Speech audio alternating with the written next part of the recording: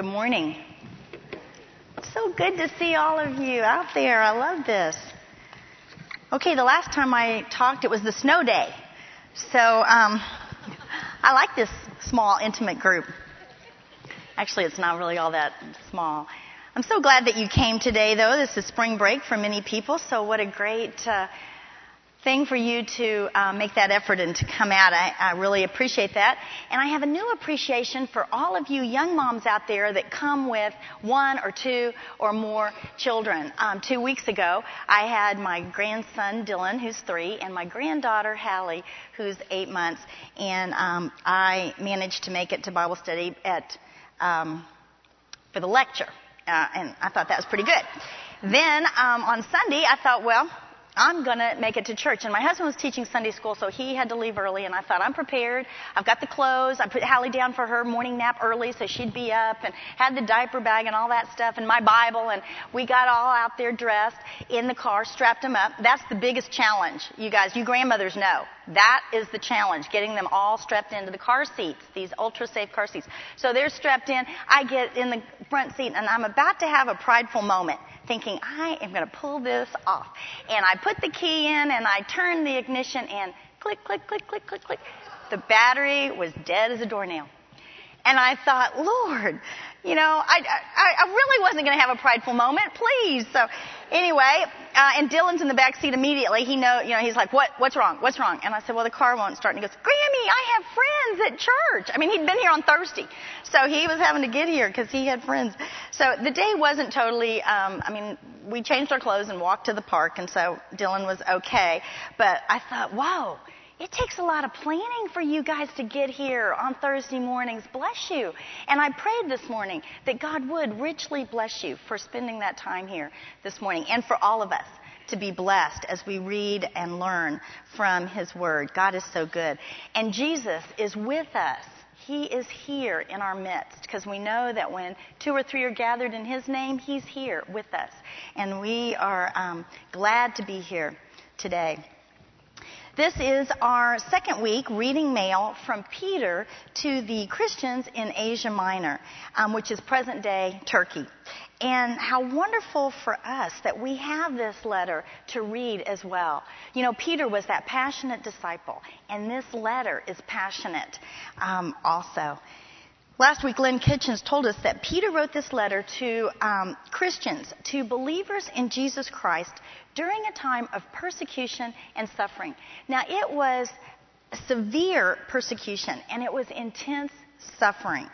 Christianity, these new beliefs, were a radical change for the Jews and the Gentiles, while they believed in a living God that loved them so much that the divine man, Jesus, would die for them to make right their relationship with God, holy God, the Creator God, and their loving Father God, and the power of the resurrection over death. You know, the unbelievers thought that this was foolishness. In fact, on your verse sheet, I have a verse from 1 Corinthians 1. And this is actually Paul talking. But he says here, let me get my verse sheet out. But we preach Christ crucified, a stumbling block to Jews and foolishness to Gentiles. They thought it was foolishness. And the unbelievers had spread rumors about some of the Christian practices. They had distorted them. They said that they were drinking blood and eating flesh. That was in reference to the Lord's Supper. And then when they talked about loving their brother, and even Paul wrote in the end of 1 Thessalonians, you might remember, he said, greet the brothers with a holy kiss. And the unbelievers had turned this into love orgies that were going on. So they had misrepresented Christianity, and the Christians then were easy targets for persecution. Persecution was very great during this time. In fact, Lynn said last week that probably this letter was written during 63 A.D. And we know from history that in 64 A.D., that is when Nero blamed the Christians for burning Rome. Now, most historians think it was Nero himself who started the fire, but nonetheless, the Christians were blamed. And then the persecution knew no bounds. Some of you know these stories. You've seen the stories of the Colosseum, and the Christians would go in there with the lions or with the gladiators, and people would watch them die just for sport. And I read stories where they were sawn in half and they were burned and they were crucified and many other torturous deaths. And I tell you this because we must remember that Peter writes this letter during a time of persecution. He writes this letter to encourage the believers to persevere through suffering and trials. The backdrop of 1 Peter is persecution, and we want to remember that. He instructs them and encourages them to persevere as they live obedient and holy lives with Jesus as their hope. And we, along with these believers, can be instructed and encouraged by Peter as we read this letter for the next few weeks. Today we're going to look at relationships. Relationships. What's a believer to do with other believers? Now, relationships are important. They were important in the past, they're important today. And I've been struck hard by this truth because just this semester, we've already talked about relationships twice. This is going to be the third time.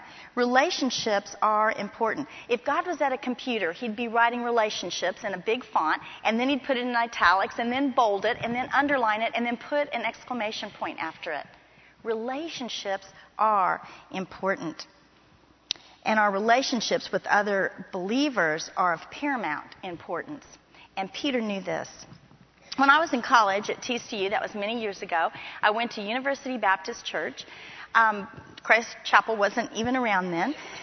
And I walked across the street and went to University Baptist Church. And while I was there, I was discipled by a gal in the college department, and her name was Glenda Fontenot. She was Cajun from southern Louisiana. She was beautiful, dark hair, dark eyes. She loved the Lord. She was a neat believer. And she discipled my roommate and me. And one day she was in our room and she was talking about relationships. And I'll never forget this because she began to sing this Barbra Streisand song. Okay, I got to stop. Do you young people know Barbra Streisand? Okay, good. Because my husband mentioned a different artist to my son the other day, and he'd never heard of him. And I thought, what? So I thought, gosh, am I getting so old that you guys don't even know? But, okay, so you know Barbra Streisand. Well, you know her song, People Who Love People Are the Luckiest People in the World. So she begins to sing this song, and it was kind of popular then. We all knew it. And she said, one day someone said to me, Glenda, you don't need people. You are capable, self-sufficient, independent. You don't need people. And Glenda thought, whoa, that is so wrong. And she taught my roommate and I that day, we do need people. God is a relational God. God made us relational. First, to be in relationship with Him, and then second, to be in relationship with each other. We need relationships with other believers. Our spiritual well-being depends on it. It's critical that we're in relationship with other believers. Growing up, we called this fellowship. Fellowship was one of the 5 things. You read your Bible and you witness and you pray and give and fellowship. Fellowship was important. And when you went to things at church, they were called fellowships. Today, we say community. We talk about being in community. We want to connect. And that's the same thing. It's all about relationships.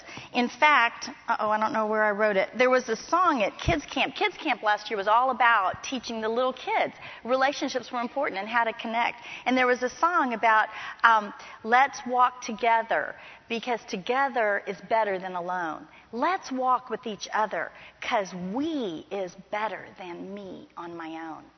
We is better than me on my own. Relationships are important. And as important as relationships are, they also can be difficult, especially when times are stressful. A little while back, I had a friend and she called me and she had a plan. It was a great plan and everyone was trying to change her plan. Her husband, her children, other people around, and she was really frustrated. And as she went on and told me about this, she got more and more frustrated, and pretty soon she was irritated at her husband and she was irritated at the kids and she was irritated at she was irritated at everyone. And I just started laughing because I said, this is stressful for you right now. And when that happens, we're easily irritated with those people we love. I think Peter knew this. He knew that they were in a time of difficult situation and that relationships might be difficult. So he takes time in this letter to talk about relationships. Let's turn to 1 Peter 1, starting with verse 22. And let's just see what he has to say here about relationships. I'm going to begin reading in 22.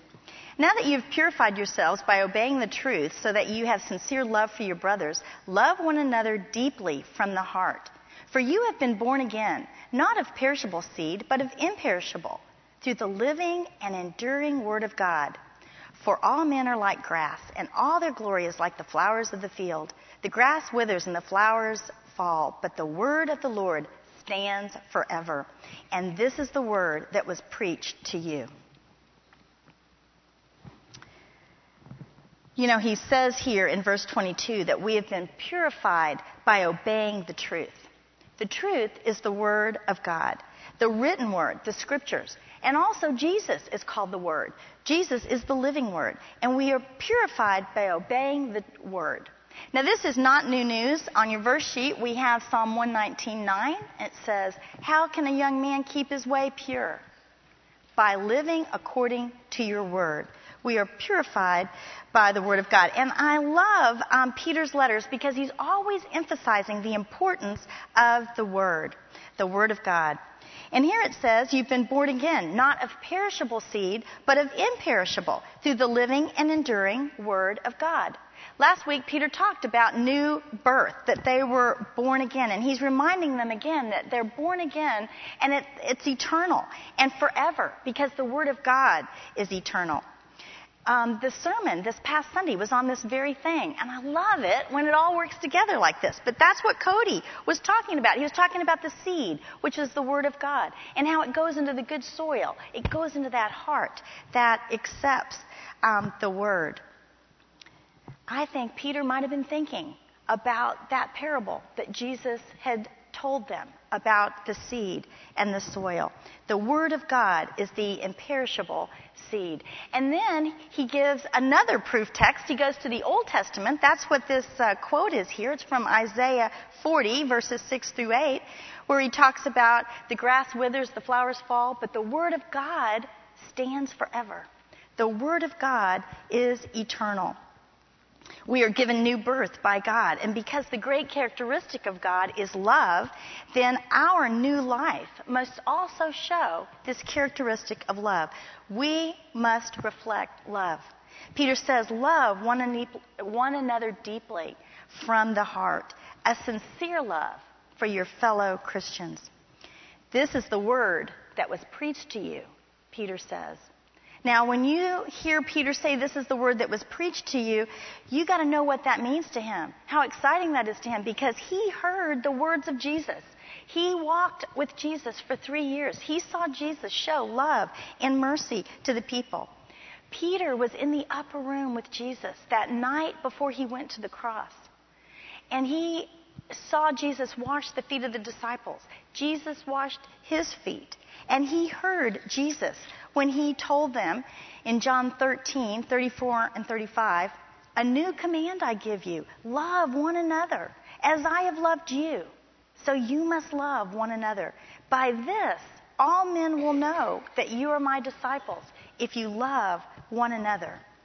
Peter heard Jesus say that. And he would hear Jesus say it again. All those chapters in John 14, 15, 16, 17, that's Jesus telling the disciples his last words before he goes to the cross. And so he says it again before he leaves that upper room in John 15. "My command is this, love each other as I have loved you. Greater love has no one than this, that he lay down his life for his friends. This is my command, love each other." So you got to know that when Peter says that, he's saying it with an exclamation point.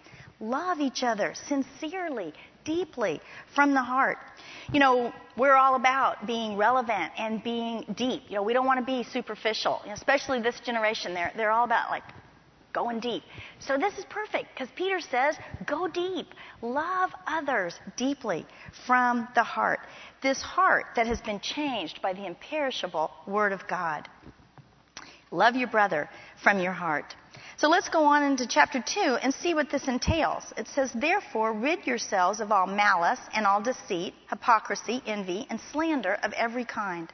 Like newborn babies, crave pure spiritual milk, so that by it you may grow up in your salvation, now that you have tasted that the Lord is good.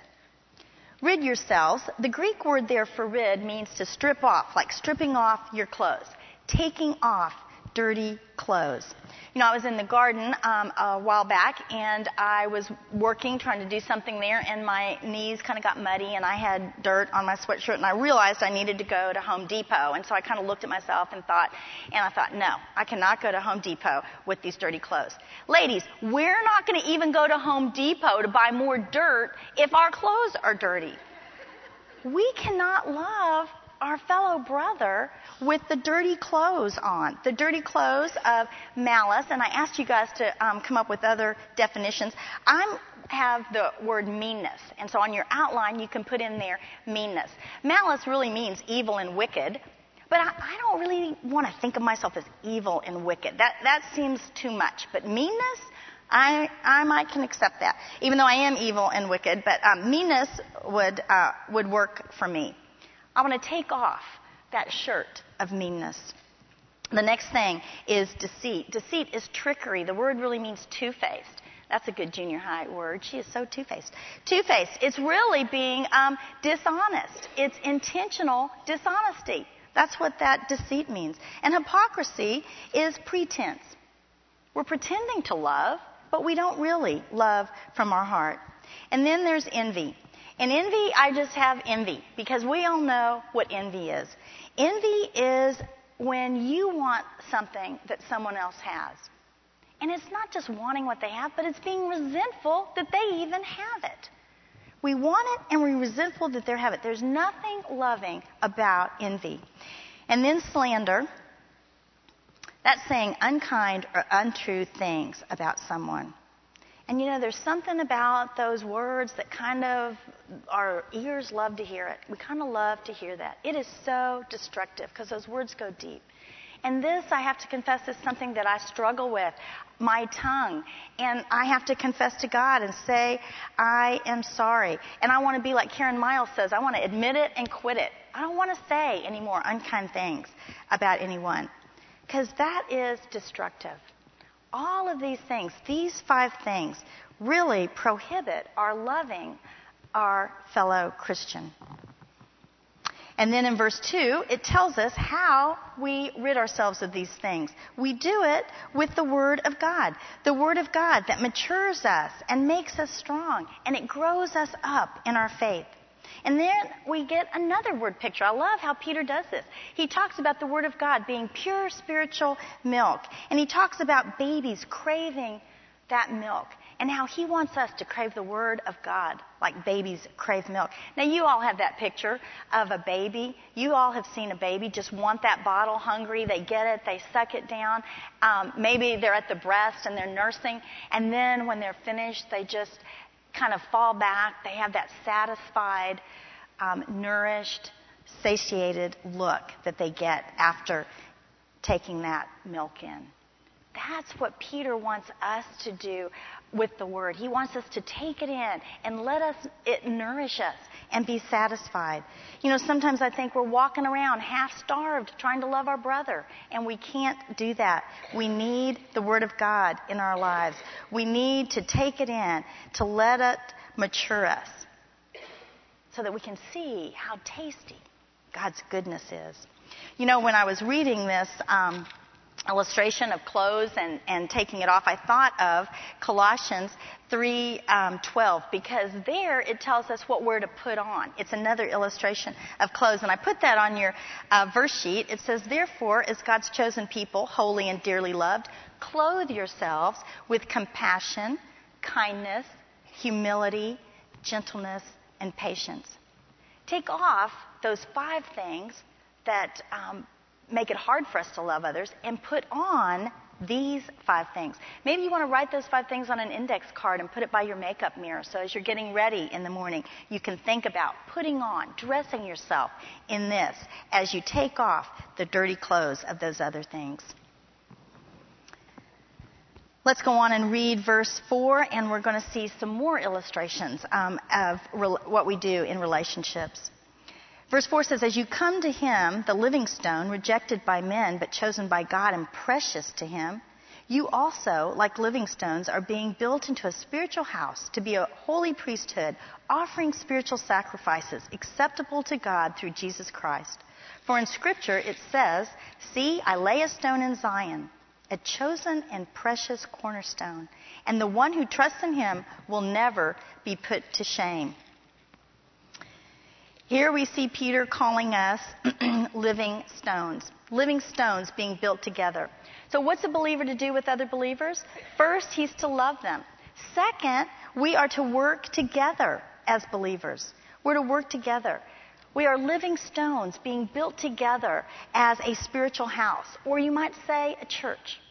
Just like this church has stones that make up the walls, we as believers are being built together as the church. So when we go out and minister to those in the community or to people in the world, then we are the church without walls. You've heard Ted and other people up here say that. That's what that means, that we're the church without walls. We are living stones being built together to be a church, to go out and minister to others. Peter calls Jesus the living stone in capital letters.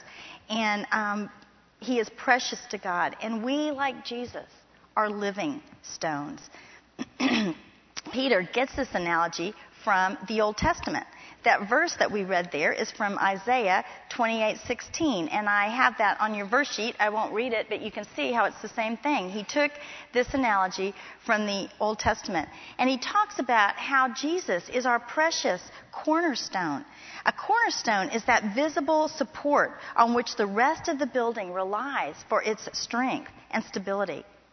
So Christ is our cornerstone. That is what our foundation is. That's what we build our faith on. And that is where we get our strength and stability and security from Jesus, our precious cornerstone. But Peter tells us, for those who do not believe, he is not a precious cornerstone. Look at verse 7. Now to you who believe, this stone is precious, but to those who do not believe, the stone the builders rejected has become the capstone. And capstone there is another word for cornerstone. And he goes on to say, and a stone that causes men to stumble, and a rock that makes them fall. They stumble because they disobey the message, which is also what they were destined for. Peter here goes on to quote, this is Psalm 118:22, and Peter heard Jesus, this is really cool, quote this to the Pharisees, this very verse from Psalms. And you can read that in Matthew, I wrote it down here somewhere, 24:44. I don't have it on your verse sheet, but you can read that whole story. And the Pharisees knew that Jesus was calling them the builders that had rejected the cornerstone. They knew that Jesus was calling himself the cornerstone, that they knew this verse in Psalm 118. But they couldn't accept it. And so it caused them to stumble. And this next quote here is from Isaiah 8:14. It causes them to stumble because they disobey the message of God. They reject Jesus. They reject God. And then they are destined for judgment. It's a stumbling block for them. We've already read how this whole story was foolishness to the Gentiles. That was a stumbling block for them. And how it was a stumbling block for the Jews. The religious leaders, some of the Jews at that time, just could not see how Jesus could be the Messiah. And so his death on the cross somehow was hard for them to accept and take in. It became a stumbling block, and they were destined for judgment. And then in verse 9 it says, but you are a chosen people, a royal priesthood. And I want to stop because back in verse 5, it talks about being a holy priesthood. We're built into a spiritual house to be a holy priesthood, offering spiritual sacrifices acceptable to God through Jesus Christ. I wanted to talk about that for a second because I think that is so neat to think of us as a holy priesthood.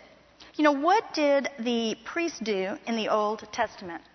Well, a priest is a mediator, a go-between who presents the needs of the people to God.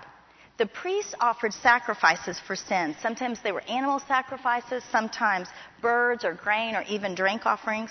And in Exodus you read, and if you're going through the quest, then you're in Exodus, so be looking for this, how Moses, under the direction of God, set up the priesthood. And the priests were to be from the tribe of Levi. And they were to be specifically descendants, sons of or descendants from Aaron. Aaron was Moses' brother, and he was also the first high priest. Now, the priests were the ones that could go into the tabernacle, and you remember that was the tent that they had in the wilderness. And as they went into the tent, at that altar, the priests would sacrifice the animals, the sacrifices that would make atonement for the people. And then inside this tabernacle was another room that was the Holy of Holies. And in there was the Ark of the Covenant with the mercy seat. And in the wilderness, that's where God's Spirit dwelt. That's where the Shekinah glory was. Once a year, the high priest could go in there and they would take the blood of a perfect lamb and they would sprinkle it on the altar. And that would make atonement for the sins of the people. The people looked to the priests to go to God on their behalf. But Jesus changed all that. His shed blood on the cross made atonement for our sin once and for all. Once and for all. So each of us can go directly to God. Jesus was our high priest that was the go-between for us, and he has made it possible for us to go directly to the throne of grace. You read that in Hebrews 9:26. It says, "But now he has appeared once for all at the end of the ages to do away with sin by the sacrifice of himself." This is talking about Jesus. And then in Hebrews 4:16 we read, "Let us then approach the throne of grace with confidence so that we may receive mercy and find grace to help us in our time of need." We can go directly to the throne of God and fall on our knees and talk to God. What a great thing that is. We don't have to have a go-between. Jesus did that for us. And that's why Peter calls us priests. We're a holy priesthood. We can go to God ourselves. We also see that the priests made sacrifices. And in the New Testament, it talks about sacrifices that we can make to God. Not blood sacrifices, but spiritual sacrifices. And I gave this to you in your homework. I gave you several verses. I hope you were able to discuss that talked about some of these sacrifices we can make.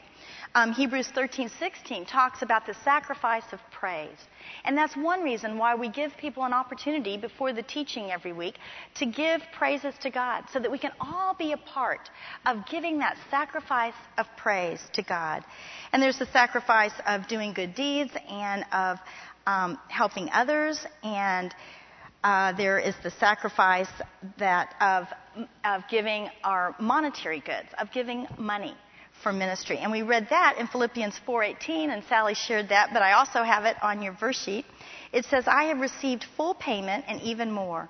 I am amply supplied." This is Paul talking. "Now that I have received from Epaphroditus the gifts you sent." He's writing this to the Philippians. And he says, "They are a fragrant offering, an acceptable sacrifice, pleasing to God." When we give our money to ministry, it is a fragrant offering to God. It's pleasing to him. Some of you in this room have given money for the Tanzanian women to attend the conference that we're going to be putting on in May in Tanzania. And when you give that money, it goes for a place for them to stay and food and a Bible. And I think we have some pictures of the Tanzanian women getting these Bibles. You can't imagine how wonderful it is to see the joy that they have. There's tears coming down their face. They hug the Bibles to them. They carry it around. You see them opening them up. Some of them have never had a Bible, and we give them Bibles in Swahili. This is when we were in Dar es Salaam. We wanted a group picture, and every one of them came out with their Bible. We didn't even say that. We just said, we want a group picture of you guys, and there they are, and they're all holding their Bible. And you would see them studying and looking at the Word of God. And I want to say that aren't we cute in our African clothes? And they loved their Bibles. And that we would tell them as we go, when we go over there, that it's the women from our church that give money so that you can have a Bible to study. And they say to us, tell them, thank you, asante sana. Asante sana means thank you very much. It's from their heart that they thank you for that. They are blessed by that. We work together as believers, as a holy priesthood. And then there's something else that, there's another one. I love those pictures. I wanted you to see that because it's hard. We have Bibles so available that sometimes it's hard to take in how much a person can love getting the Word of God for their very own when they've never had the chance to have that before. So let's go on. There's a third point in working together. In verse 9, it says, but you are a chosen people, a royal priesthood, a holy nation, a people belonging to God, that you may declare the praises of Him who called you out of darkness into the wonderful light. Once you were not a people, but now you are the people of God. Once you had not received mercy, but now you have received mercy. We are a chosen people belonging to God. You know, before Jesus came to the earth in the Old Testament, God called out Abraham. And God made a covenant with Abraham. And He said, I'm going to make you a great nation. And Abraham had Isaac, and Isaac had Jacob, and Jacob had 12 sons. And those 12 sons became the 12 tribes of Israel. They made up the nation Israel. They were chosen by God. They were loved by a living God to whom they gave their praise and their obedience. Now, Peter is saying to us as believers, we are chosen people. We are loved by God and chosen by God. And that God has made a new covenant through Jesus Christ with us. We are a people belonging to God, and that gives us worth. Now, you know, sometimes ordinary objects can have worth just because of who owned them. You know, walking sticks or eyeglasses that were Benjamin Franklin's, or chairs that were in the home of, what was that one I saw? Napoleon and Josephine in this museum. And I think that it was, I may have this wrong, I was going to check it out and I forgot, but I think it was President Obama that had Abraham Lincoln's Bible when he took the oath of office. I'm not sure. But anyway, can you imagine? Now, our Bibles are valuable because they're the Word of God. But monetary value kind of differs between them. But you know that the Bible that was owned by Abraham Lincoln must have great value because of who owned that Bible. That's the way it is with us. Even though we're ordinary, because we belong to God, we have great worth. And I love it how it says here that He called us out of darkness into the wonderful light. And we know that Jesus tells us that He is the light of the world. And I think I put that on your verse sheet, John 8:12. When Jesus spoke again to the people, He said, I am the light of the world. Whoever follows me will never walk in darkness, but will have the light of life. Jesus came to reveal the Father so that we might know God. He tells us in John that He who has seen me has seen the Father. A Father who is merciful, who has shown us great mercy, who has loved us. And He loved us before we loved Him. And because of all this, we are to declare His praises. As believers together, as God's chosen people, we praise Him and we worship Him. And then there is another little section in chapter 4, and I don't want to miss that. Another little thing that Peter tells us about relationships. It starts with verse 7 through 11, and let me read that. The end of all things is near. Therefore, be clear-minded and self-controlled so that you can pray. Above all, love each other deeply, because love covers a multitude of sins. Offer hospitality to one another without grumbling. Each one should use whatever gift he has received to serve others, faithfully administering God's grace in its various forms. If anyone speaks, he should do it as one speaking the very words of God. If anyone serves, he should do it with the strength God provides, so that in all things God may be praised through Jesus Christ. To Him be the glory and the power forever and ever. Amen. Here's a third section that we see in relationships, and it talks about serving each other. As believers, we serve each other. And what do we do before we serve? First, we pray. First, we pray. It says here that the end is near, so pray. Pray with a clear mind and self-controlled. And then after you pray, serve each other. And as I thought about that, it really makes sense, because when we're talking to God and listening to God on a regular basis, living in relationship with others is easier. It becomes easier. We see a little more clearly what we're supposed to be doing with our fellow brothers. So first pray, and then serve others. And then in verse 8, Peter talks about loving one another deeply, because love covers a multitude of sins. We serve each other by loving each other, and one reason we do that is because it covers a multitude of sins. Now, you probably discussed this in your small group. I hope so. There's lots of different ways of looking at this and what it means. You know, one explanation for me is pretty easy. When we love someone, it's easier for us to accept their faults, to be patient with them, to forgive them. Take, for instance, your children or your grandchildren. It's easier to be patient with your grandchildren than someone else's grandchildren. In fact, I don't see any faults at all in my grandchildren. That's what happens when you love someone. It covers a multitude of sins. There's another way of looking at this. We could think of how God's love covers a multitude of sins. God's love covers our sin. And we read that in 1 John 4:10. This is love, not that we loved God, but that He loved us and sent His Son as an atoning sacrifice. God's love covers a multitude of our sin. And we want to remember the next thing, that we are to serve each other with hospitality. Now, hospitality was very important. It's important today. It was very important in their day. In fact, Peter and the other apostles and Paul, they couldn't really have spread the word without hospitality, because they were dependent on staying in the homes of other believers. Inns were very scarce, and the ones that were there were pretty filthy and many times places of immorality. And so they needed to stay in the homes of other believers. And we see that all through Acts.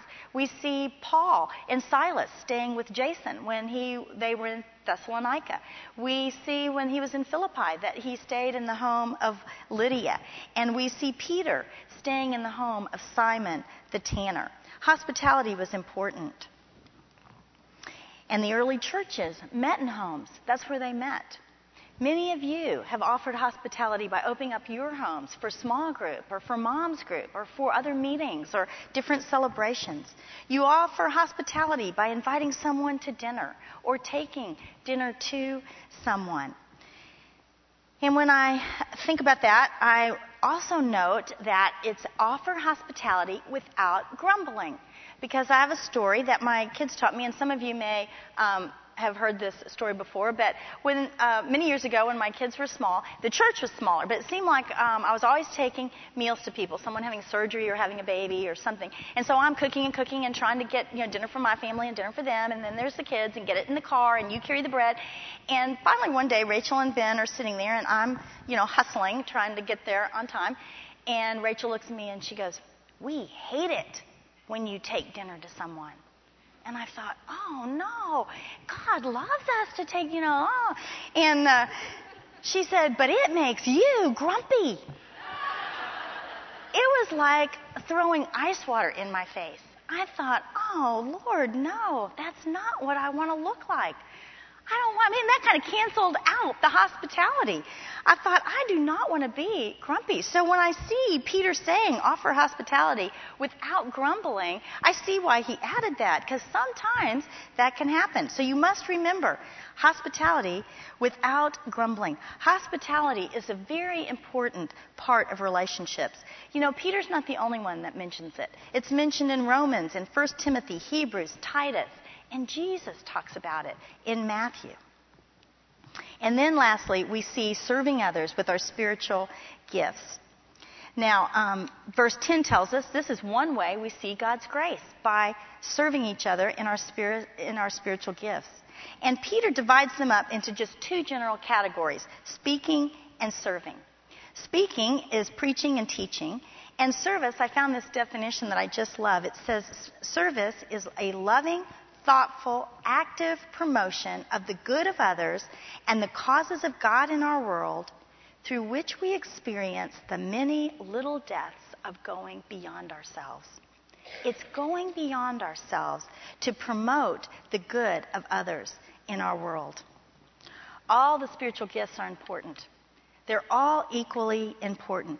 Each of us is given a spiritual gift, and we're to use them for others and with others. And we use these gifts with God's strength, so that in all things God will be glorified. So what's a believer to do with other believers? We are to love each other deeply, we're to work together, and we're to serve each other so that God may be glorified. And I want to close with a very short story. It took place after World War II. There was a famous comedian, Jimmy Durante, and he was going to be part of a show. Some of you may have heard this story before. Part of a show for some veterans from World War II. And he had told the manager, I only have a short time, I've only got 5 minutes to be a part of this show. And the guy said, okay, that's fine. So he goes out there and he gives his first monologue, and the clapping's loud, and he goes on and he does some more comedy, and 15 minutes has passed, and then 20, and then 30 minutes. He gives his final bow and he walks off. And the manager says, hey, I thought you only had 5 minutes. And he said, I did. But I stayed because of the applause on the first row. I want you to see it. And he takes him out and he looks. And there on the first row are two men clapping. One has lost his right arm in the war, and the other one has lost his left arm.